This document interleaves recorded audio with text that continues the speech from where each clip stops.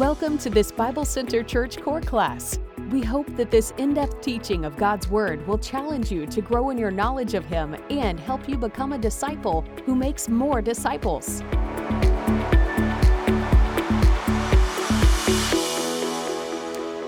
Welcome back to our core classes. Thank you for joining us. We're going to continue working through studies on Jesus the Messiah. This is the second of 8, talking about Jesus the Messiah. If you are following along in the book, we're on page 149 in the first version of the book. Pages might change over time, but it says Christ in the Old Testament there in the middle of the page.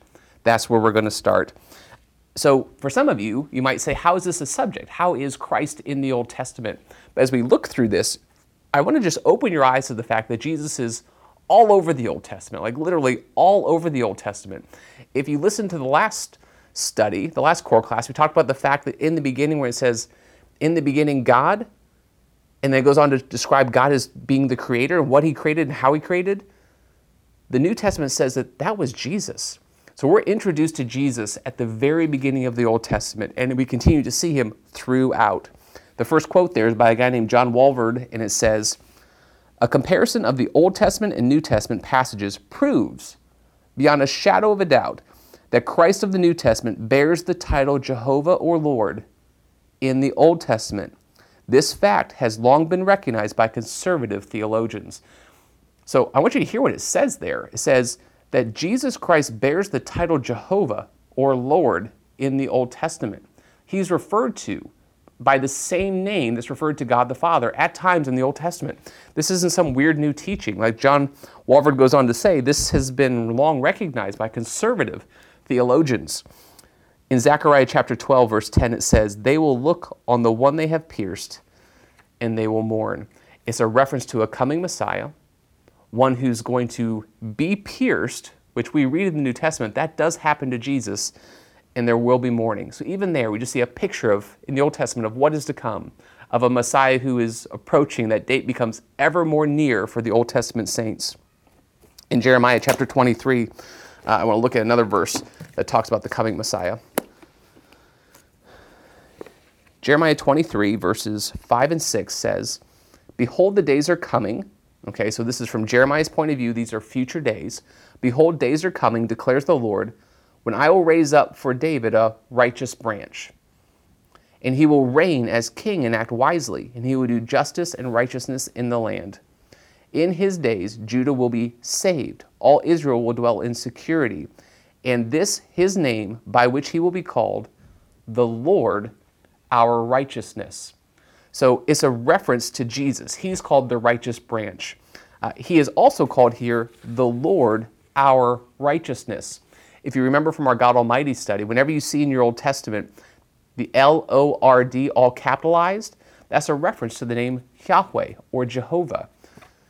Jesus right here is called Yahweh our righteousness.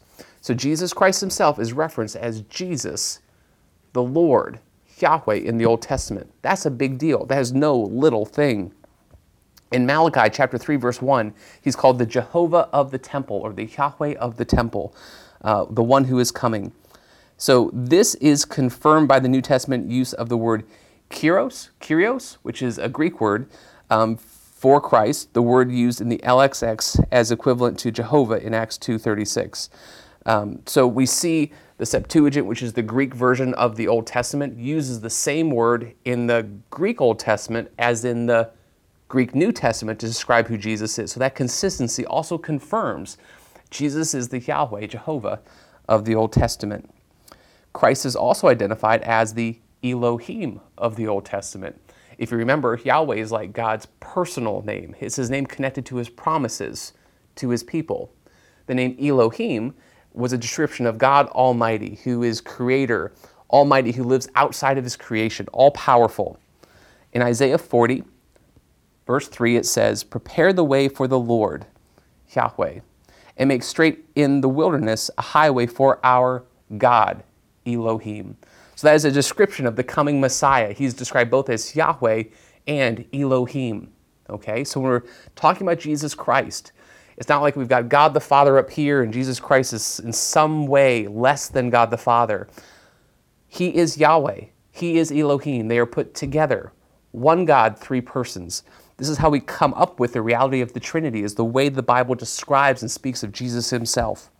In Isaiah chapter 9, verses 6 through 7, he's called the mighty God, which is, again, Elohim. He's called the mighty Elohim. Theos in the New Testament parallels Elohim of the Old Testament, and Theos is used over and over again to refer to Jesus. So he is called Lord, God, over and over again. Those references are right there for you in the book at the bottom of page 149. So we see Jesus throughout the Old Testament described as both Lord and God. Another thing that's really interesting, and this is fun, and we'll have some time to look into this, but there's going to be a lot of further study you can do on this topic, is we see Jesus showing up all the time in the Old Testament. Like he shows up. Jesus is on the scene, speaking, seen visibly in the Old Testament. At the top of page 150, it says, "It is safe to assume that every visible manifestation of God in bodily form in the Old Testament is to be identified as the pre-incarnate Lord Jesus Christ." So every time we see God on the scene in the Old Testament, it is Jesus. So if you want to do a study of Jesus, you have to start way back in the Old Testament and watch God's interactions with man, and you're studying Jesus. Let's do one. So in Joshua chapter 5, verses 13 through 15, they're getting ready to go to battle, and it says this: "Now it came about when Joshua was by Jericho, that he lifted up his eyes and looked, and behold, a man was standing opposite him, with his sword drawn in his hand. And Joshua went to him and said, 'Are you for us, or are you for our adversaries?' He said, 'No, rather I indeed come now as captain of the hosts of the Lord.' And Joshua fell on his face to the earth and bowed down and said to him, 'What has my Lord to say to his servant?' The captain of the Lord's host said to Joshua, 'Remove your sandals from your feet, for the place where you are standing is holy.' And Joshua did so." So usually when you're in the presence of an angel, you never have to remove your sandals. The ground there is not holy. Now, Moses, when he interacted with God at the burning bush, he was told to remove his sandals, for the ground was holy because he was in the presence of God. Here, Joshua is told to remove his sandals because he's in the presence of who? The pre-incarnate Jesus Christ, who is leading the hosts of heaven into battle. So we see Jesus right here in the book of Joshua. There are points where we see him walking with Abraham. Do you remember when Jacob wrestles with God? He was wrestling with Jesus.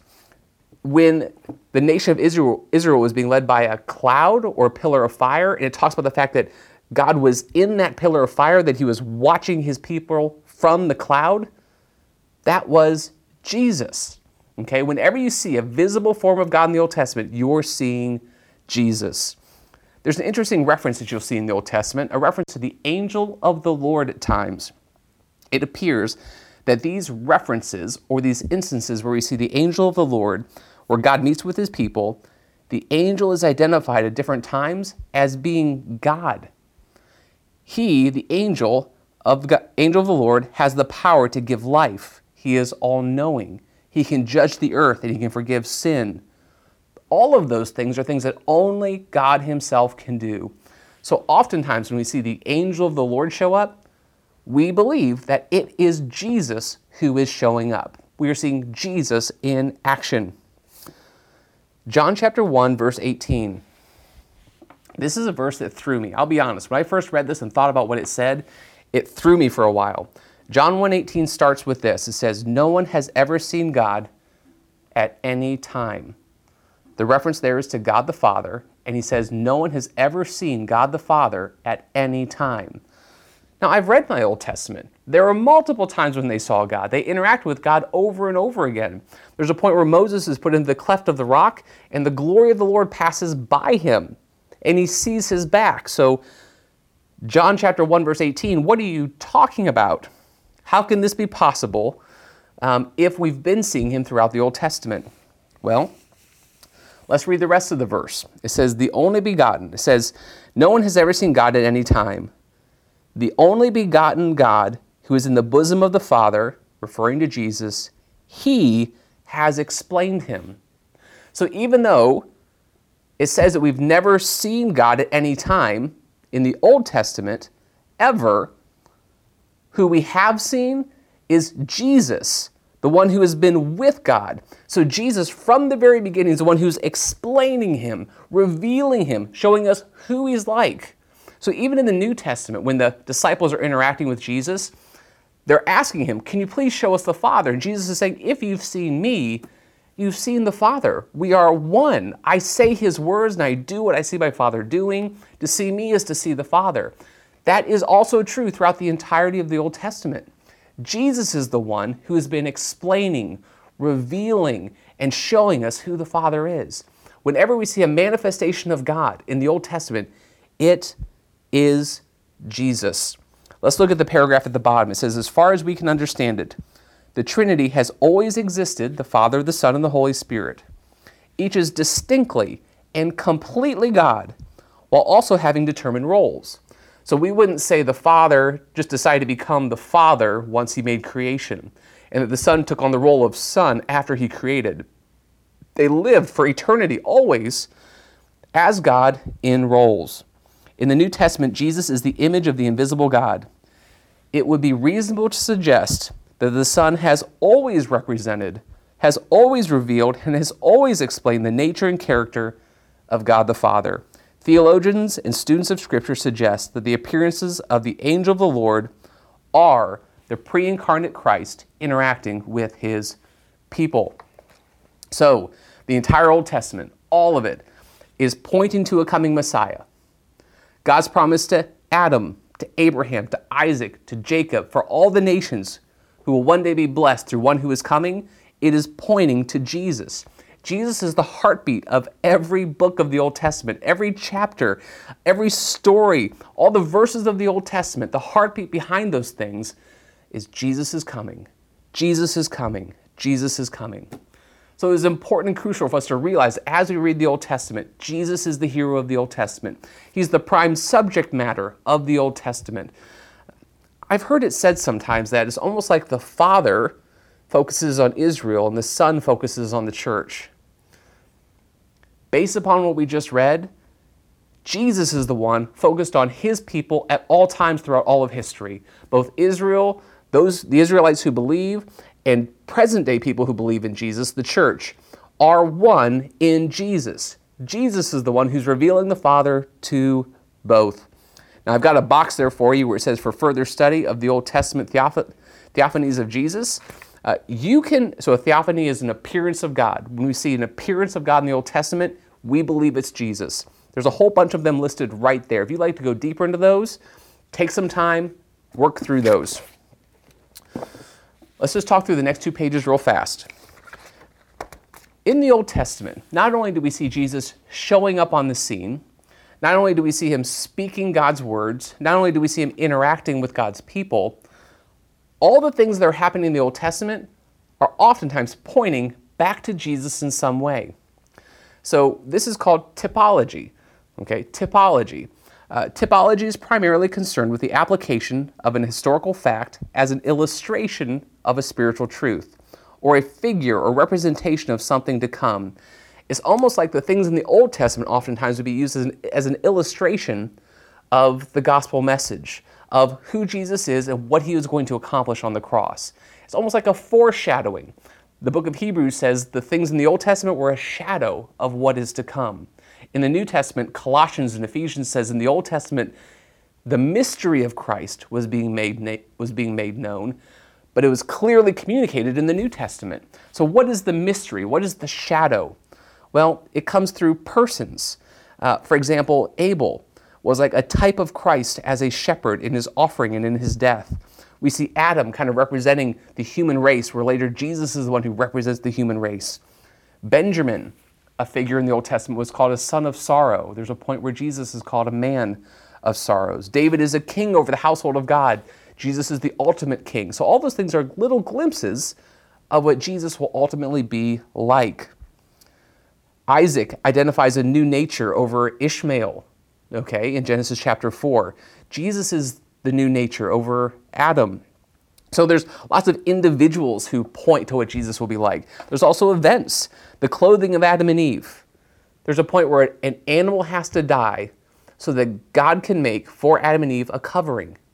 that actually points to the fact that something needs to die to take care of mankind. It points to Jesus. The preservation of the ark points to Jesus. 2 Peter says so.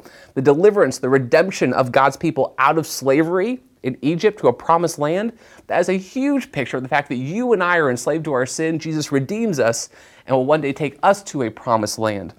All of these things are pictures. The sacrificial system. Oh, if we had time, we could spend hours on talking about the tabernacle and the temple, how each part points to the reality of the gospel and who Jesus is and what he's going to accomplish. So institutions and ceremonies also point to it. The priesthood, the feasts, the Passover, cities of refuge. There's a place to flee from judgment and punishment if you make a mistake in the Old Testament. Jesus is our city of refuge. So all of these pictures, illustrations, foreshadowings in the Old Testament remind us and point to Jesus. The entire Old Testament is about Jesus. He's in it. It points to him, and it foreshadows what he's going to accomplish through the gospel. So my hope for you is that in response to this is that you read the Old Testament differently. That when you spend time in the Old Testament, you think about Jesus, you look for Jesus, and then you apply what you've read to the reality of who he is and what he's accomplished. We'll see you in the next core class.